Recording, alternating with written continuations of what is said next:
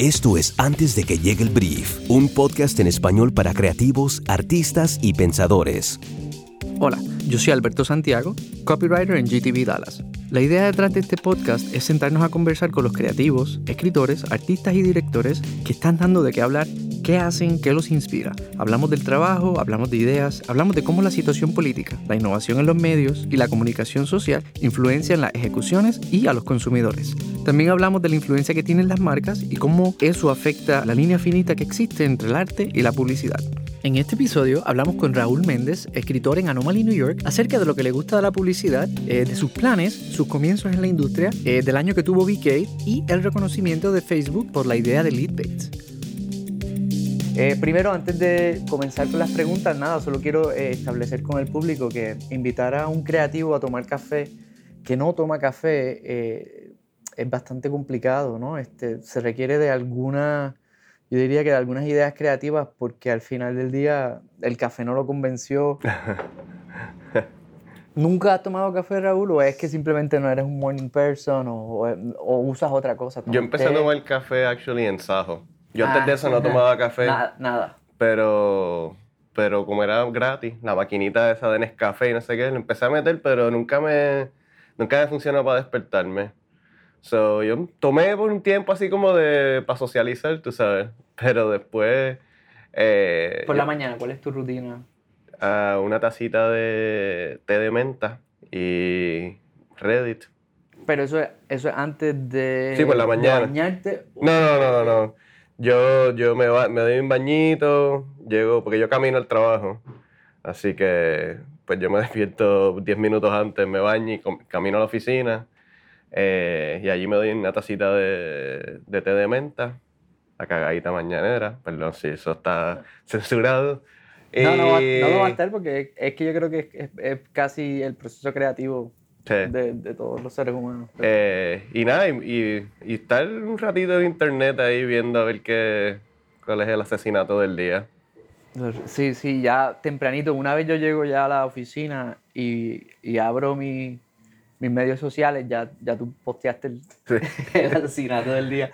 Bueno, antes de hacerlo formalmente, vamos a darte la introducción. Estamos hablando con Raúl Méndez, director creativo asociado en Dieste en este momento. Obviamente vamos a hablar un poquito de lo que va a pasar próximamente contigo, pero queremos darte una introducción formal y decir, pues mira, cómo nos conocimos, cómo eres parte de la cultura social o cultura creativa aquí en Dallas, cómo llegaste a Dallas. Háblanos un poquito de quién eres, qué has hecho, cómo llegaste hasta aquí y cómo, qué piensas hacer mañana, ¿no? O sea, ¿qué es lo que va a pasar?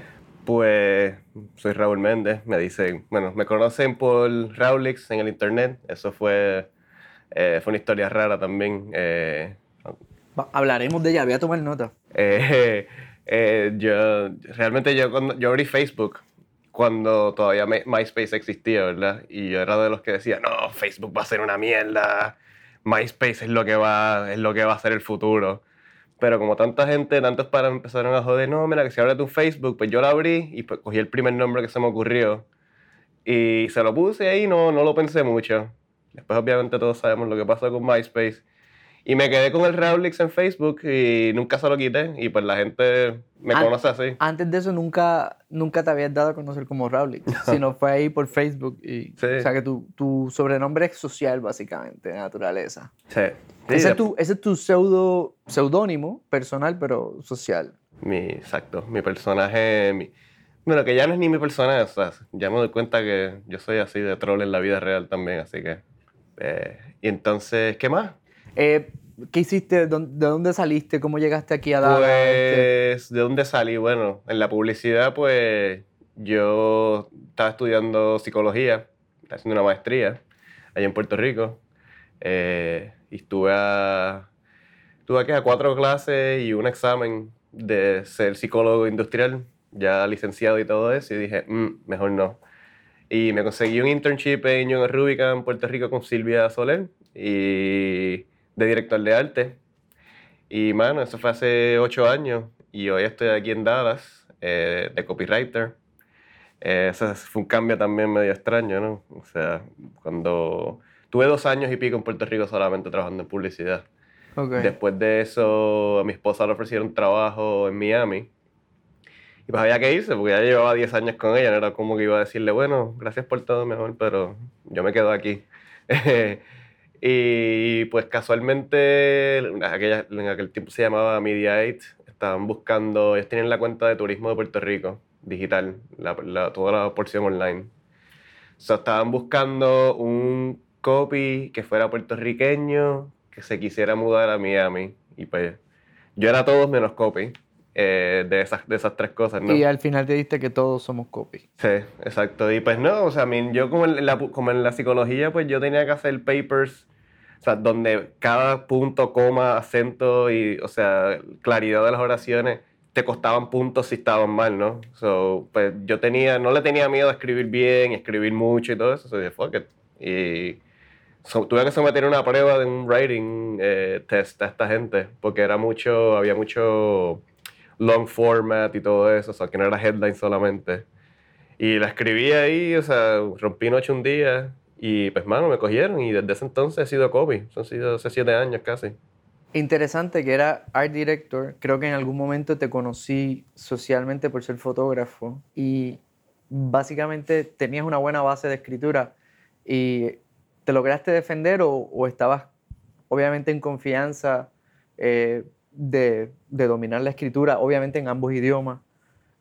Sí, o sea, la parte gramatical y todo eso, pues yo sí siempre, no, o sea, no le tengo miedo. Mi mamá es maestra de inglés hace 1000 años, eso, pero era la parte de la publicidad, o sea, I'm still guessing, tú sabes. Desde mi primer proyecto en YNR, que dije, ¿qué carajo estoy haciendo? Hasta el último que acabo de hacer de Otterbox, 7 años, 8 años más tarde, I still feel que estoy así como adivinando. Pero pues, Sí, lo nítido es tener ese pues, un grupo de gente, un equipo que también está igual de al garete que tú y dice, pues vamos a hacerlo y nos tiramos todos de cabeza. Y al final las cosas nuevas siempre van a incomodar a todo el mundo. Claro. Por eso es que no se sienten... Si o no estás seguro porque... Sí. Si este último proyecto de Otterbox, te digo... Está chulísimo y hablaremos un poco de Madrazo, creo que es el nombre. Sí. Está muy, muy bueno y creo que salió en Creativity esta última semana, entonces creo que es tremendo proyecto para enseñarle a los escuchas. Continúa, nada, ¿qué pasó entre Miami, Novox o Mediaite? ¿Estuviste en Novox, luego...? Estuve en Miami que casi 3 años, pues trabajando en el mercado de Latinoamérica. Hispano, bilingüe. Era más Latinoamérica. Okay. Tiene otra cosa que, pues, cero idea, tú sabes. Pues sí, en Puerto Rico tenemos ese contacto con uno que otro argentino y no sé qué, pero así de tener, o sea, de hacerle publicidad a ese mercado, o sea, NPI. ¿Qué cuentas tenías en ese momento? Bueno, pues trabajé de todo. Trabajé PlayStation, trabajé Sony Electronics, Starwood Hotels, que son los dueños de estos 1000 hoteles. Trabajé cosas para Hertz, Turismo de Puerto Rico, obviamente, que realmente fue la más nítida, porque pues aprendí un montón de cosas de Puerto Rico. ¿Le presentabas directo al cliente de Estados Unidos o tenían una agencia, un subcontratado que era el asesor de...? Pues nosotros, como quien dice, éramos partners con De La Cruz, que ellos tenían la cuenta de tradicional, digamos. Pero sí, se le presentaba directo las cosas grandes a la gente de turismo, pero ellos tenían ahí un señor que era como el CMO. Él era como un intermedio, un cliente del cliente del cliente. Claro, esos son los asesores que te destruyen. Que pues, sí. El tipo era americano, o sea, no hablaba español, pero sin embargo sabía mucho de todo. Hubo momentos tensos en esa relación. Siempre hay momentos tensos en la publicidad y sobre todo cuando lo tomamos tan en serio, ¿no? O sea, ahí estuve esos par de años y pues trabajando en el mercado latinoamericano aprendí un montón, tú sabes, de cosas de idioma, de costumbres y cosas que pues que está nítido saber. Y entonces... ¿Y era completamente digital o estaba de creativo? Era mayormente digital. O sea, Novox y Mediaite, los dos eran shops full digital, tú sabes. O sea, hacía una que otra filmación para algo más tradicional, pero era súper, súper raro, tú sabes. Lo más así tradicional pues era hacer un photoshoot, pero iba a terminar siendo pues para algo, para algún asset digital. Ok. Sí, para experiencia, banners, Sí. emails, todo eso. Pasan 2 o 3 años y de momento caes en Dallas, Me llama Ciro Sarmiento, en Texas. en Texas. Había venido creo que una vez a Austin, pero... Y pues, Austin estaba nítido, pero ya sabía que Austin... O sea, el ejemplo que yo siempre le pongo a los panas que me preguntan es como Austin es a Texas lo que es Miami a Florida, tú sabes. Son dos microcosmos dentro de un estado gigante que no tienen nada que ver, o sea... Austin es súper diferente a San Antonio o mismo Dallas, tú sabes. Pero estaba nítido y pues no sé, whatever. Mi esposa me dijo en aquel momento, dijo, bueno, vámonos. Y así, montamos todas las cosas en el carro y guiamos hasta acá. Se fue hace, bueno, en 2 semanas, 3 semanas se cumplen 4 años de estar aquí. Es mucho más cómodo ser creativo cuando en tu pareja también trabaja en la industria de la publicidad. Se convierte en un poco, hay más entendimiento, hay más comprensión. Es de los dos. O sea, por en ese lado, pues ella entiende pues cuando hay que quedarse tarde. O sea, mi esposa nunca, jamás en lo que llevamos juntos. Y llevamos 17 años juntos. Pero de lo que llevamos, lo que yo llevo en la publicidad, jamás me ha dicho, ay, pero ¿por qué tú trabajas hasta tan tal? ¿Ella también tiene un horario particular o básicamente está en Ella, pues sí, también tiene, o sea, tiene su su semana, pitch? sí, que Claro. tiene que, voy a estar al lado del cliente ahora. So, pues, cuando viene Black Friday y cosas así, pues le toca. Pero sí, pero por el otro lado, a veces también como que llegas a la casa y ella empieza a hablar de publicidad, o sea, del trabajo, y entonces tú te envuelves hablando, y es como, a veces quieres cortar esa mano. Está en otra junta, Sí, dentro de sí. la casa. No, y es el bad trip de no, que si el cliente es un cabrón, que si es... Y pues sí, mano, tú sabes, es cierto y tienes que escucharla y viceversa, pero a veces quieres como que apagar ese switch y se vuelve complicado. So, por un lado es bueno, es un arma de doble filo, digamos. Y eso es tremenda transición a la próxima pregunta. Antes habías hablado de Ciro te llama, llegas a Dallas. Eh, hay, hay, hay 4 años de diferencia entre lo que pasó cuando Ciro te llamó y ahora. ¿Crees que Raúl es ahora un mejor creativo luego de llegar? Hiciste tu trabajo en Dieste. Fuiste promovido de redactor senior a ACD. ¿Te sientes un creativo más completo? ¿Sientes que Dallas también te ayudó mucho en la formación en el mercado hispano? Háblame un poquito de eso. Sí, pues actually es la primera vez que trabajaba en el mercado hispano también, porque allá, como te dije, en Miami era todo Latinoamérica. O sea, no se hacía nada para el US Hispanic, so...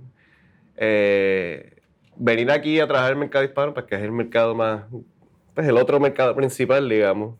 Pues sí, o sea, en estos 4 años he hecho un montón de cosas que en mi vida había hecho. Digo, igual mi carrera tampoco es que llevo ahí 25 años haciendo, la verdad, pero he hecho, en poco tiempo siento que he hecho un par de cosas así que, sabes, que me dieron un miedo bastante heavy. Proyectos así que, o sea, presentaciones frente a una junta así de 20 personas en traje, como que, wow. O sea, son cositas, o sea, Ciro siempre me empujó como que a salirme un poco de ese comfort zone al cual yo estoy, pues, estaba acostumbrado, o estaba tan acostumbrado, tú sabes. Y pues sí, siento sí que cambié, mano.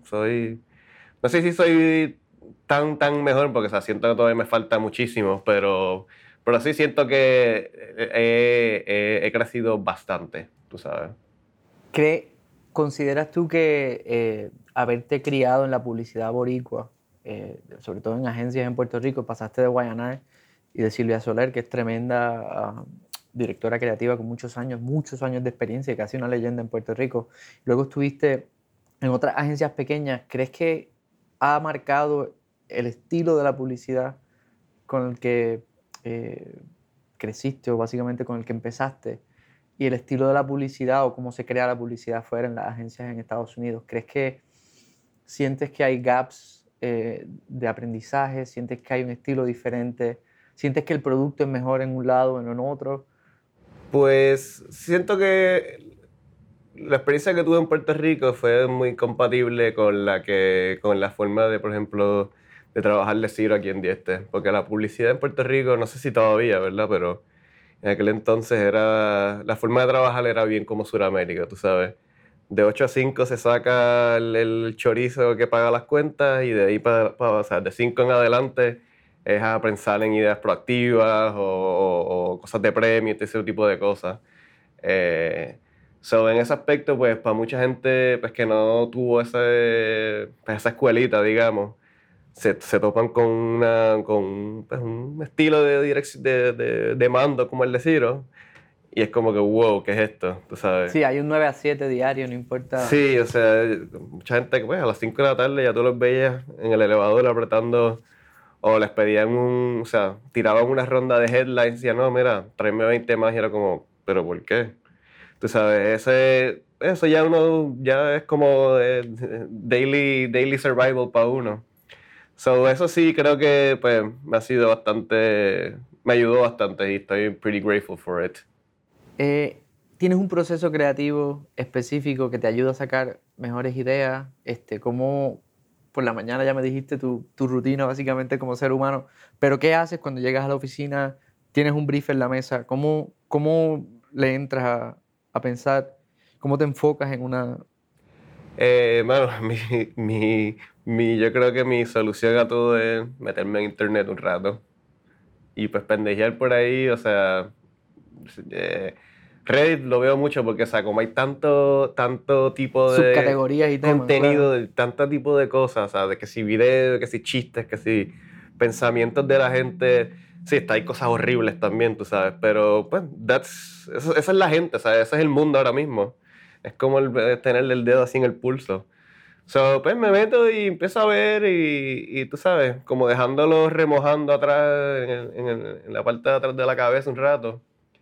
Eh, y, y pues luego de eso, pues concentración en serio, tú sabes. Cerrar computadora, libretita y lápiz y pues como dicen aquí, a pelotear con A la pelotear, dupla. claro. Y pues empezar a tirar lo que salga, tú sabes. Pero proceso así de tener un proceso súper formal de, ok, primero hacemos esto, luego después esto y después, nada. ¿No tomas nota o haces algo en particular? Sí, o sea, yo siempre... ¿Empiezas como redactor, empiezas escribiendo algo que te gusta o empiezas...? Sí, lo que sí siempre tengo que tener es libreta y un marker. O sea, eso de como de tomar notas en la compu, como que yo no escribo tan rápido, yo no typeo tan rápido como para hacerle la computadora. Prefiero que un marcador, o sea, un bolígrafito de esto, un Papermate. O sea, que el tiempo que pasa entre tu cerebro y tu mano escribiéndolo es mucho menos tiempo.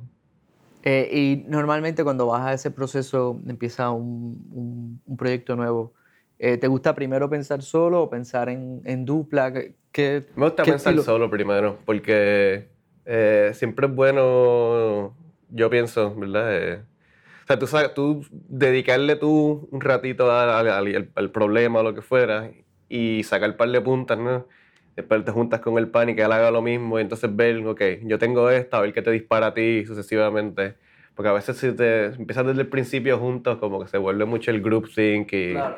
estás en la...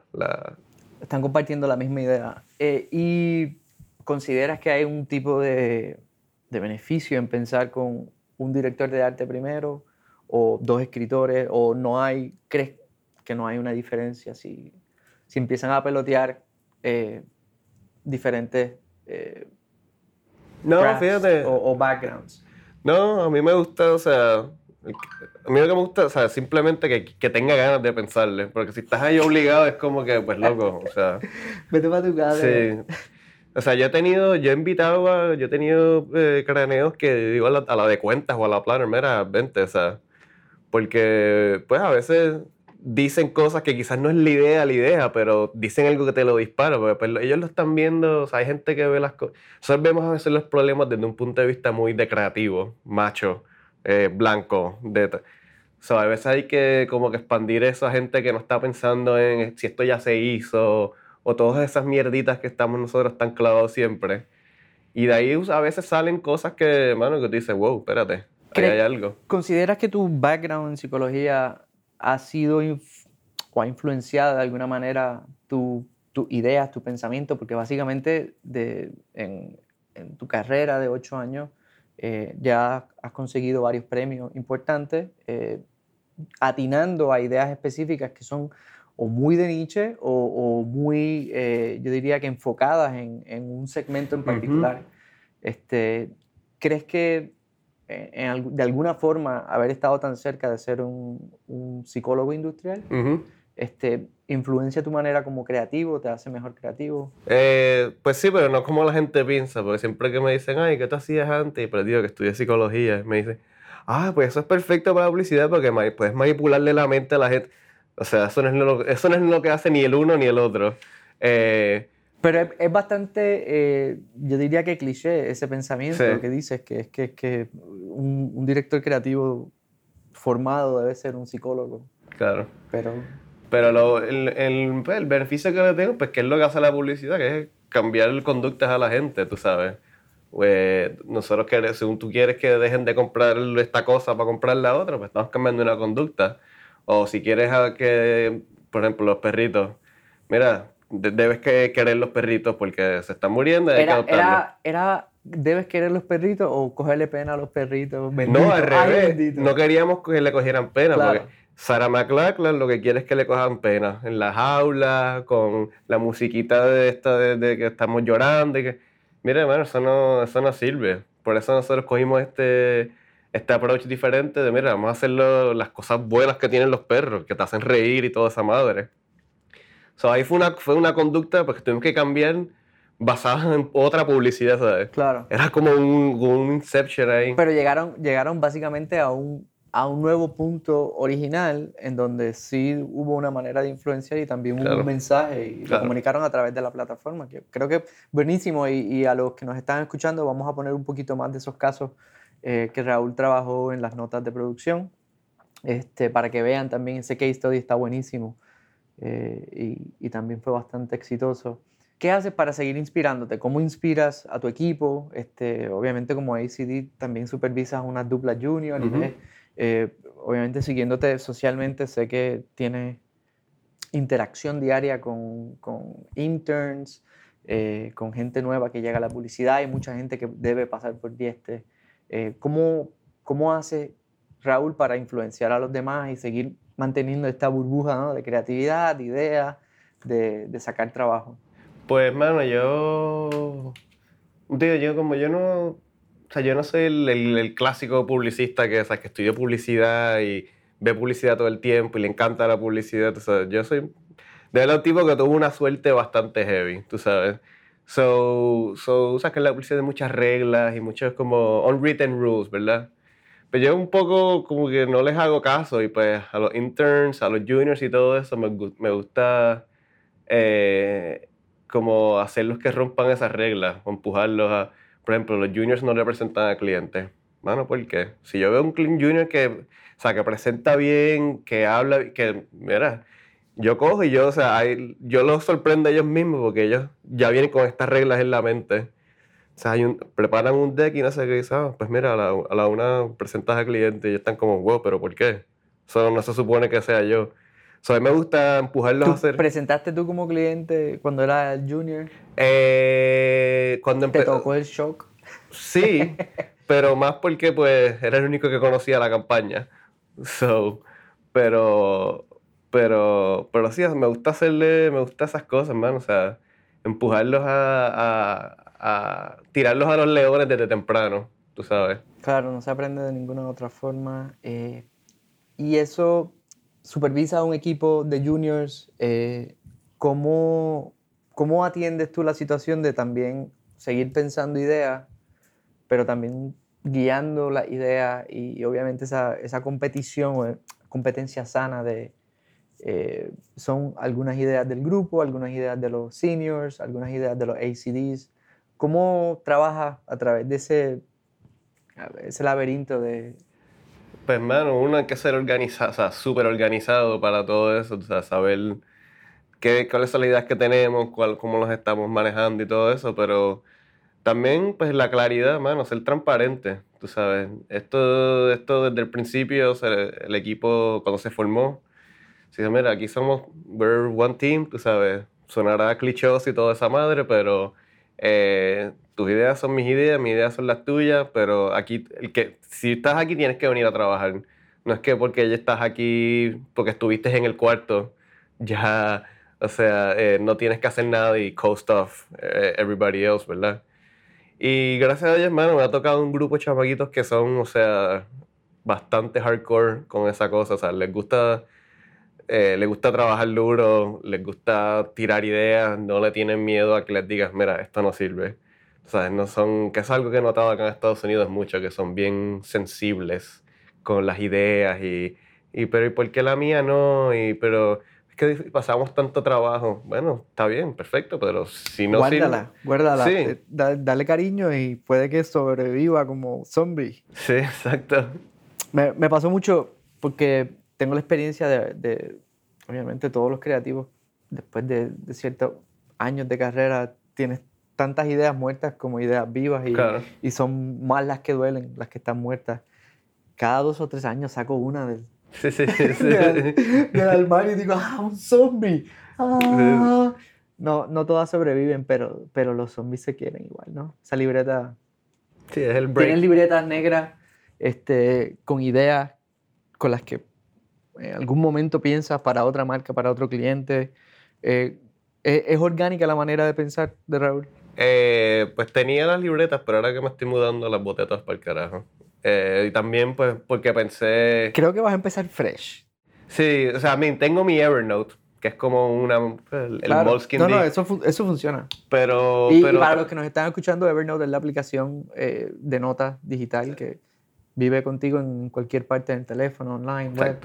Exacto. Yo uso mi Google Keep, que es básicamente lo mismo, note-taking, y ahí pongo todas las notas. Sí, ese Evernote, no, o sea, yo sé que ya hay mejores opciones, pero es que lo empecé a usar hace un tanto tiempo que... Claro. Ya me cuesta, yo soy bien viejito para esas cosas, como que si empiezo a usar algo... Y ya tienes todas las notas. notas Y estoy así muy invested en él, como que me da mucho trabajo cambiar. ¿Y las tienes organizadas de alguna manera o es básicamente ahí you dump it all? Sí, o sea, algunas las tagueo como que... ideas para revivir eventualmente, o cosas así. The zombie. Pero sí, trato de hacerlo lo menos posible. Porque si empiezas a ir demasiado a ese zafacón de ideas half dead, pues es como que no estás teniendo ideas nuevas. So I try to go to it as least as possible. Solo cuando pues hay una presentación, por ejemplo, Ciro, si estás escuchando esto, cuando había un creative review y no tenías ideas, pues como que, ok, esta. Claro. Y pues la sacabas ahí, pero para presentar al cliente no. Y ese es básicamente el momento perfecto porque puede que se convierta en otra cosa y por ahí va. Trabajaste en Puerto Rico, trabajaste en el mercado suramericano, te aclimataste al mercado hispano. ¿Cómo sientes si hay algún tipo de diferencia entre las culturas y cómo eso cambia la forma de pensar que tienes? Sobre todo cuando viene la ejecución, cuando viene el uso de palabras, el uso del lenguaje, y eres copywriter y es mucha la influencia y es bastante difícil explicarle a los nuevos creativos cómo una palabra que significa lo mismo en una costa puede significar otra cosa, influenciar otro mercado. ¿Cómo manejaste ese tipo de situaciones como puertorriqueño que vienes con un lenguaje total y un diccionario totalmente diferente? Eso fue de las primeras cosas que me tuvo en shock. Era como, wow, estas palabras solamente las decimos en Puerto... O sea, eran un montón de palabras bien tontas, ahora no se me ocurre ninguna, pero sí. Pero anyway, entonces en cuanto al lenguaje, pues, no sé, en el mercado hispano fue el más difícil que se me hizo, porque el mercado hispano le llaman el mercado hispano, pero realmente es el mercado mexicano, tú sabes. La mayoría de la publicidad, si tú la ves, está aimed a los mexicanos en Estados Unidos, que sí, es obvio, ¿sabes? Son la gran mayoría. Pero para mí mi problema es que era como muy genérico el español que había que usar. No sé cómo te explico. como buscabas una cosa, tenías que buscar expresiones que pues que fueran súper bland, que cualquiera pudiese entender, entonces no había, como que le faltaba punch para mí. Versus, pues cuando hacía para Latinoamérica, pues como era ya para mercados más específicos, si le ibas a hablar a un país específico. pues ahí ya tú sabes a dónde, aunque no sea mi, o sea, aunque el español argentino no sea mi idioma principal, pero, o sea, eso tú puedes preguntarle a un pana, habían 1000 allí en la agencia, y una expresión que más o menos sea, y pues sí, así te ayudaba pues a ser más específico y más, aquí pues es bien, o sea, como tienes que abarcarle a todo el mundo, pues no sé, se volvió un poco como challenging buscar así, no sé, las palabras para ser punchy. Claro, ¿sabes? claro, para tener un tipo de impacto, pero Pues, universal. igual en Puerto Rico, pues. Impacto universal. Sí, es un Es programa difícil. de Univisión. Claro, pero es súper complicado. Y en mi teoría, en mi caso, yo siempre he tenido esta idea de que cuando nosotros crecimos bajo la influencia de lo que era toda la programación hispana mexicana. Claro, Crecimos con El Chavo, crecimos con Los Simpsons, en obviamente español. doblados al español de México. Y no creo que hubo tanta diferencia, pero sí, obviamente es marcado crear ese impacto con un lenguaje ajeno. Es casi a veces se te va por encima o casi ni lo entiendes o la reacción. Y obviamente usé el mismo recurso que tú. Gente que trabajaba en la agencia que eran Claro. mexicanos. Y es por eso que es buenísimo cuando trabajas en una agencia con un mexicano, un puertorriqueño, un colombiano, Sí, un definitivo. argentino. Al final nadie se entiende, pero todo el mundo tiene su granito y pone su palabra, ¿no? Yo de escritor era el menos escritor. Yo creo que en tu caso, Sí. o sea, entiendes que a veces tú no escribes nada y a veces simplemente te ponen a organizar las palabras de otro. De hecho, el otro día me pasó una cosa que fue como un poco bochornoso. Estaba haciendo una cosa traduciendo un tagline de Pizza Hut, de No One Out Pizzas the Hut, ¿verdad? Y o sea, estaba heredando como un proyecto de otra gente. Y pues envié, o fui yo, o fue yo y el proofer, que entre los dos sacamos algo como que nadie pisa mejor que The Hut o algo así. Y le enviamos como que, esta es la que es, esta es la... El cliente nos dice, mira, está chévere y todo, pero es que cuando tú dices nadie pisa, es como nadie folla más que... Y, bueno, I mean, sí, ¿no? ¿Son que te gusta o no te gusta? Claro, claro. O sea, tú sabes, ahí son esas cositas del idioma que a veces es como... Y te debe pasar que todavía usas la palabra coger como buen No, pues puertorriqueño. ya, ¿sabes? mira, ahora yo agarro las cosas, yo manejo los lentes, o sea, Claro. eso ya estoy... Ya no coge. Sí, no, estoy bastante entrenado con eso, aunque se me ha quitado un poco porque tengo una amiga en la agencia que es española y pues ellos... Follan. Sí, pero también, pero ellos dicen coger, Como o sea, México, claro. como nosotros, ¿no? O sea, el español de ellos es bastante similar al de Claro. nosotros. Ellos So, cogen las cosas. Sí, las cogen y todo eso. Pero allá sí, ya estaba bastante como entrenado con eso. Ese titular de Pizza Hut se convirtió en el logo. Tienes un demo que podamos compartirle. Nadie pizza como la... No, como la- terminamos, obviamente Muerto. no. Bueno, está bien, lo matamos y seguimos. Hablemos un poquito de política, hablemos un poquito, obviamente, porque sé que tienes una opinión bastante clara de la influencia que tiene la política en la publicidad y obviamente en tu tarea de persuadir público, clientes, consumidores. ¿Te parece que algunas marcas han tomado una posición o qué posición han tomado algunas marcas? Sería la mejor pregunta. En cuanto al mercado hispano, hablemos del mercado hispano. Sé que tienes una opinión sobre el mercado total, la poca necesidad de dividir los mercados por lenguaje, pero políticamente, ¿sientes que tus clientes con los que has trabajado directamente estos últimos 6 meses, este último año, qué punto de vista tienen sobre el mercado hispano? ¿Han invertido más? ¿Han cambiado su forma de comunicarse por la situación política? Pues mira, el cliente más grande que he trabajado, o sea, en esta agencia era AT&T. Y ellos, su investment se ha mantenido bastante estable pre y post Trump, ¿verdad? Y sí, pues han movido pues quizás Por ejemplo, dejaron de hacer, antes hacíamos radios, o sea, pero a izquierda y derecha. Ya pues han quitado eso, han bajado un poco a eso y la han subido más a las teles, por ejemplo.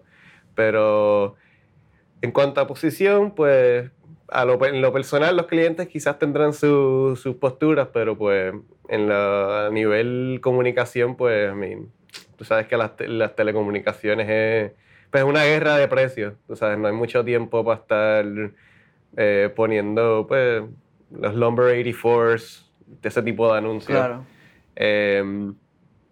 Pero sí, o sea, yo no he visto, por lo menos en Dieste, como un cambio así, ni de investment ni de mensaje en los clientes. ¿Es tu cliente hispano el que atiende directamente? Sí. Entonces... Sí, la mayoría de ellos son hispanos, puertorriqueños, de hecho. Pero pues otros clientes como Miller, por ejemplo, eran todos americanos. So, ahí pues siempre hubo ese roce de, bueno, pero ¿cómo tú sabes si esto es hispano o no si tú vives en Michigan? Claro. ¿Sabes? Sí, con Detroit pasa igual y con Chicago debe pasar igual.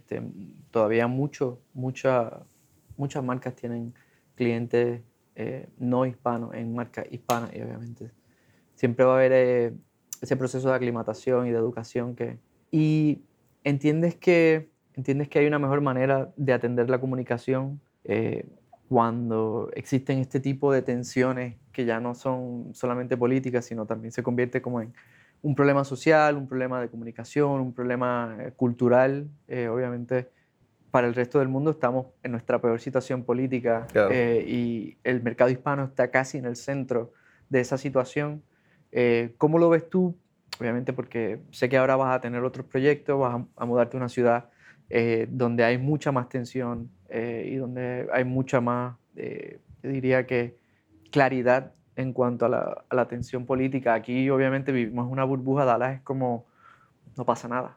Claro, porque aquí todo el mundo tiene pistolas, aquí claro, nadie tiene miedo a nada. Aquí en realidad es un poco surreal porque obviamente Texas es bastante grande, pero es como otro mundo, ¿no? Claro. Lo que está pasando en los otros estados. Piensa que tienes más control tú como comunicador y obviamente estando en una posición hispana, vas a trabajar ahora en una agencia que no necesariamente tiene un departamento hispano, sino que es multicultural y hacen de todo, para todo. ¿Cómo ves eso? Y obviamente con tu cliente, no sé, ¿qué piensas hacer? ¿Cómo te maneja? Pues, o sea, es como una pregunta cargada ahí. Pero sí, también yo, no sé, para mí es que los clientes que sean más que hacer un comercial de televisión bonito. O sea, actions es como el cliché americano, pero actions speak louder than words, tú sabes. Aquí en lo del huracán se ha visto, pues lo he visto y lo viví en carne propia, ¿no? Sin mencionar nombres, pero... O sea, tú ves algunas compañías pues que sí, se tiraban el Facebook post y esta cosa y lo otro, y ahí lo dejaban. Pero entonces tú veías los que calladitos hacían, ¿sabes? Enviaban esto, enviaban lo otro. So, con la política es igual, o sea, una cosa es decir, yo estoy contigo, pero detrás de la cortina pues están haciendo lo contrario, ¿no? So, ¿Crees que ese tipo de activación y ese tipo de ideas recae más sobre las compañías o sobre los departamentos creativos? Los dos, o sea, porque pues si yo te lo puedo proponer 700 veces, pero si la marca no lo quiere hacer, pues, o no está de acuerdo, nunca vamos a llegar a ningún lado. Creo que es eso, es ser, o sea, put your money where your mouth is, y no simplemente tratar. Lo que la gente se va a enterar eventualmente de lo que estás haciendo. Más, o sea, de nuevo, el internet. O sea, Claro. Sigo regresando. El internet does not forgive.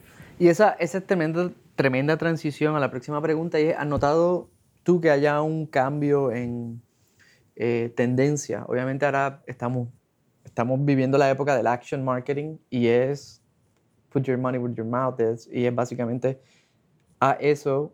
haz algo a favor del consumidor, ayuda al consumidor antes de empujarle la marca.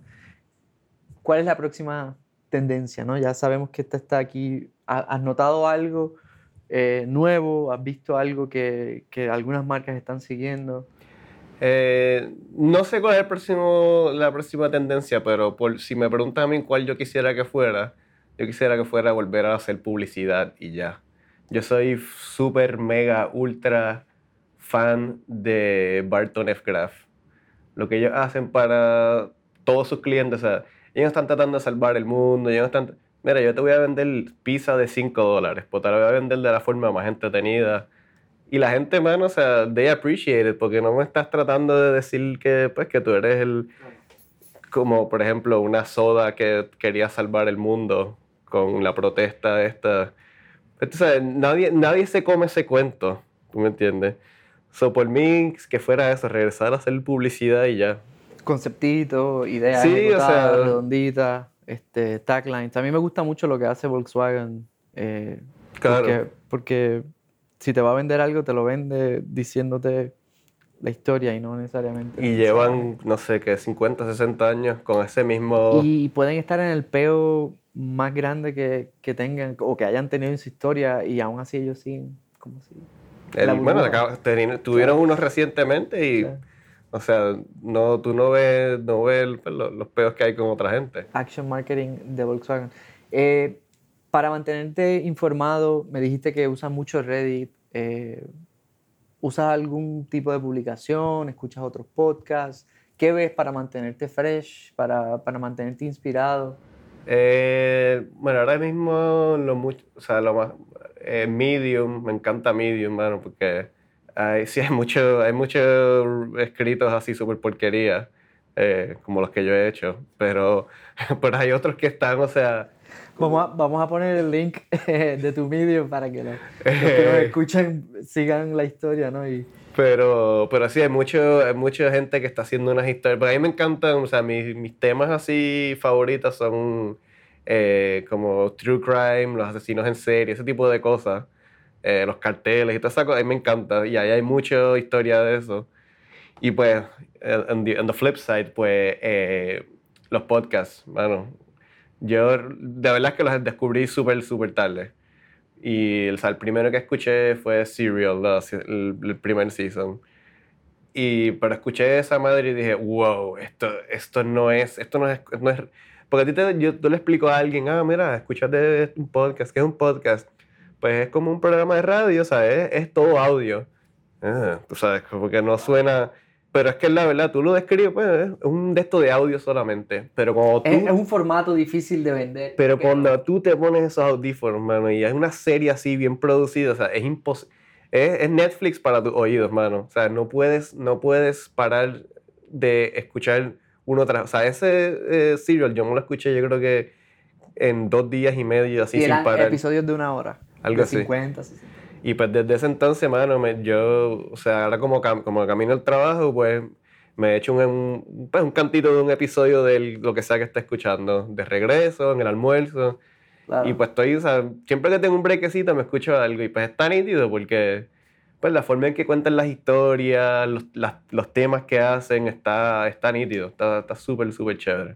Sí, yo tengo algunos favoritos que sobre todo los que me llevan por esa historia o por el storytelling del podcast.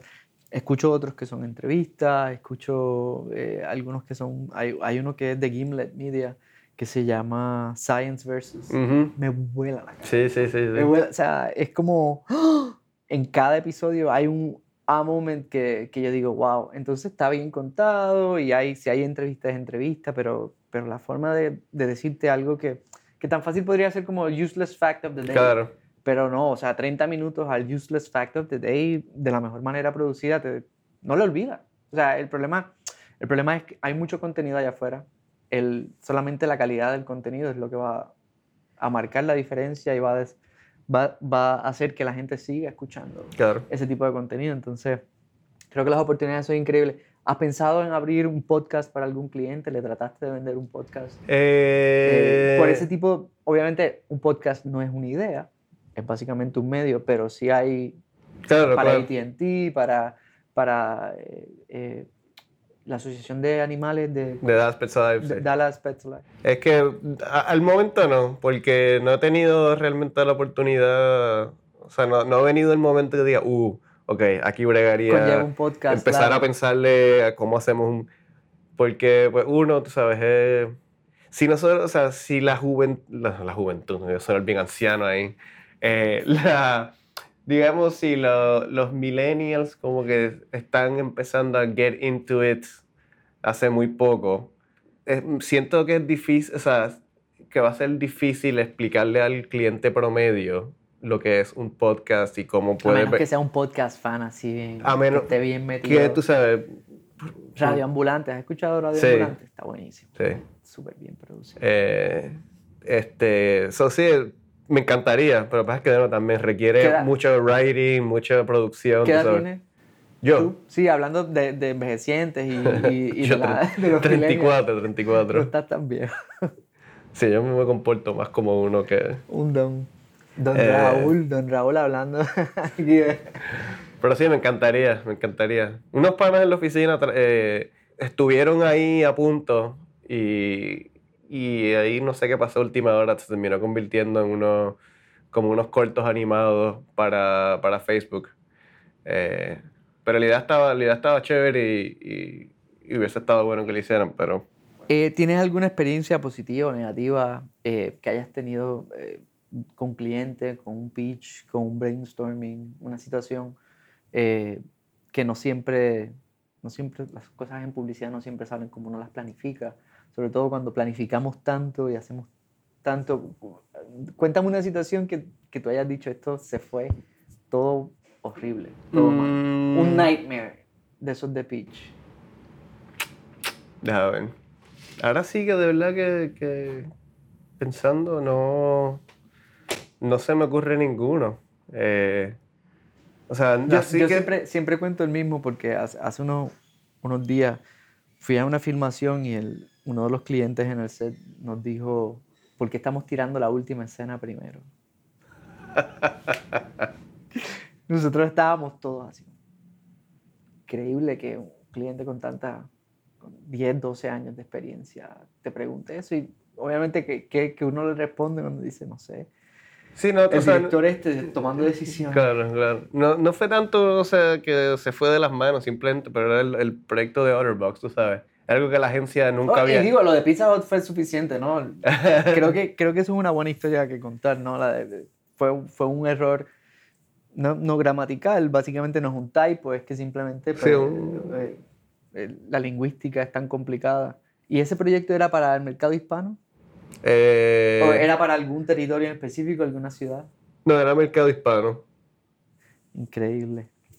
Vamos a hablar, ¿qué ideas te vuelan en la cabeza ahora mismo? ¿Qué estás viendo allá afuera? Y creo que me hablaste un poquito... La mira del Google Home of the Whopper me... You're watching a 15-second Burger King ad, which is unfortunately not enough time to explain all the fresh ingredients in the Whopper sandwich. But I got an idea. Okay, Google, what is the Whopper burger?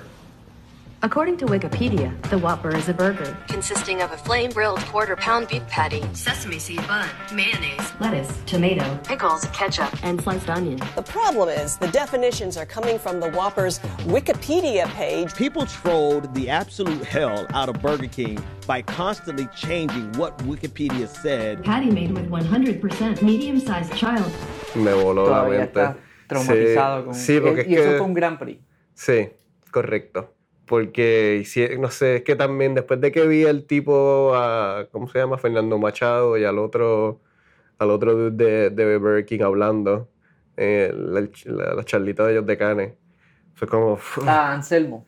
No, era como el whatever. Los CMOs. El C-something, Okay. que creo que era, no sé si era americano o era finlandés, una cosa así. Pero era Fernando Machado y... Que él es brasileño, Machado es... Que fue, de hecho, que era el cliente antes de Unilever, de Dove, que hizo lo de Beauty Sketch. O sea, el tipo tiene una carrera como cliente de ser un cliente demente. Se notan los resultados. Sí. O sea, a mí eso me pareció súper demente porque ellos tenían todo... O sea, ellos les tumbaron el comercial antes, la función, se la tumbaron antes de que saliera el comercial, pero ellos ya tenían el plan B, C y D montado. Wikipedia los baneó, pero ellos ya tenían... O sea, esa gente lo pensó tan y tan bien todo. Una cosa que usaba un medio tradicional con un medio súper nuevo. O sea, para mí eso todavía es como... Porque pues es el tipo de ideas que a mí me encanta, ¿sabes? Como que el nerdy internet. Hay un poco de tecnología, sí, claro, sí, hay un poco de digital, pero un poco de tradicional, y creo que esa es la mejor manera de explicarlo. Es una idea que es nueva, no porque es completamente nueva, sino porque combina cosas. Y porque rompe, o sea, ellos dijeron reglas, olvídate de las reglas, a mí no me importa, o sea, te puedo decir que yo hubiese caído en ese mismo pensamiento. No, que si cambiar Wikipedia, bueno, pero es que eso no, o sea, eso está en contra de las reglas, te pueden banear, o sea, cualquiera va a decir no lo hagas porque that's against the rules. Pero estos dijeron the rules, ¿qué regla? Y lo hicieron anyway. Pero mira, en menos de 6 horas ya tenían cobertura mundial. Claro. So, ya por mí ganaron. ¿Y crees que ese tipo de ideas sí tiene una influencia solamente en los certámenes de premios? ¿O sí crea nuevos fans, convierte consumidores en brand ambassadors? ¿Crees que solamente es una idea para creativos y la conocemos nosotros y el público en general?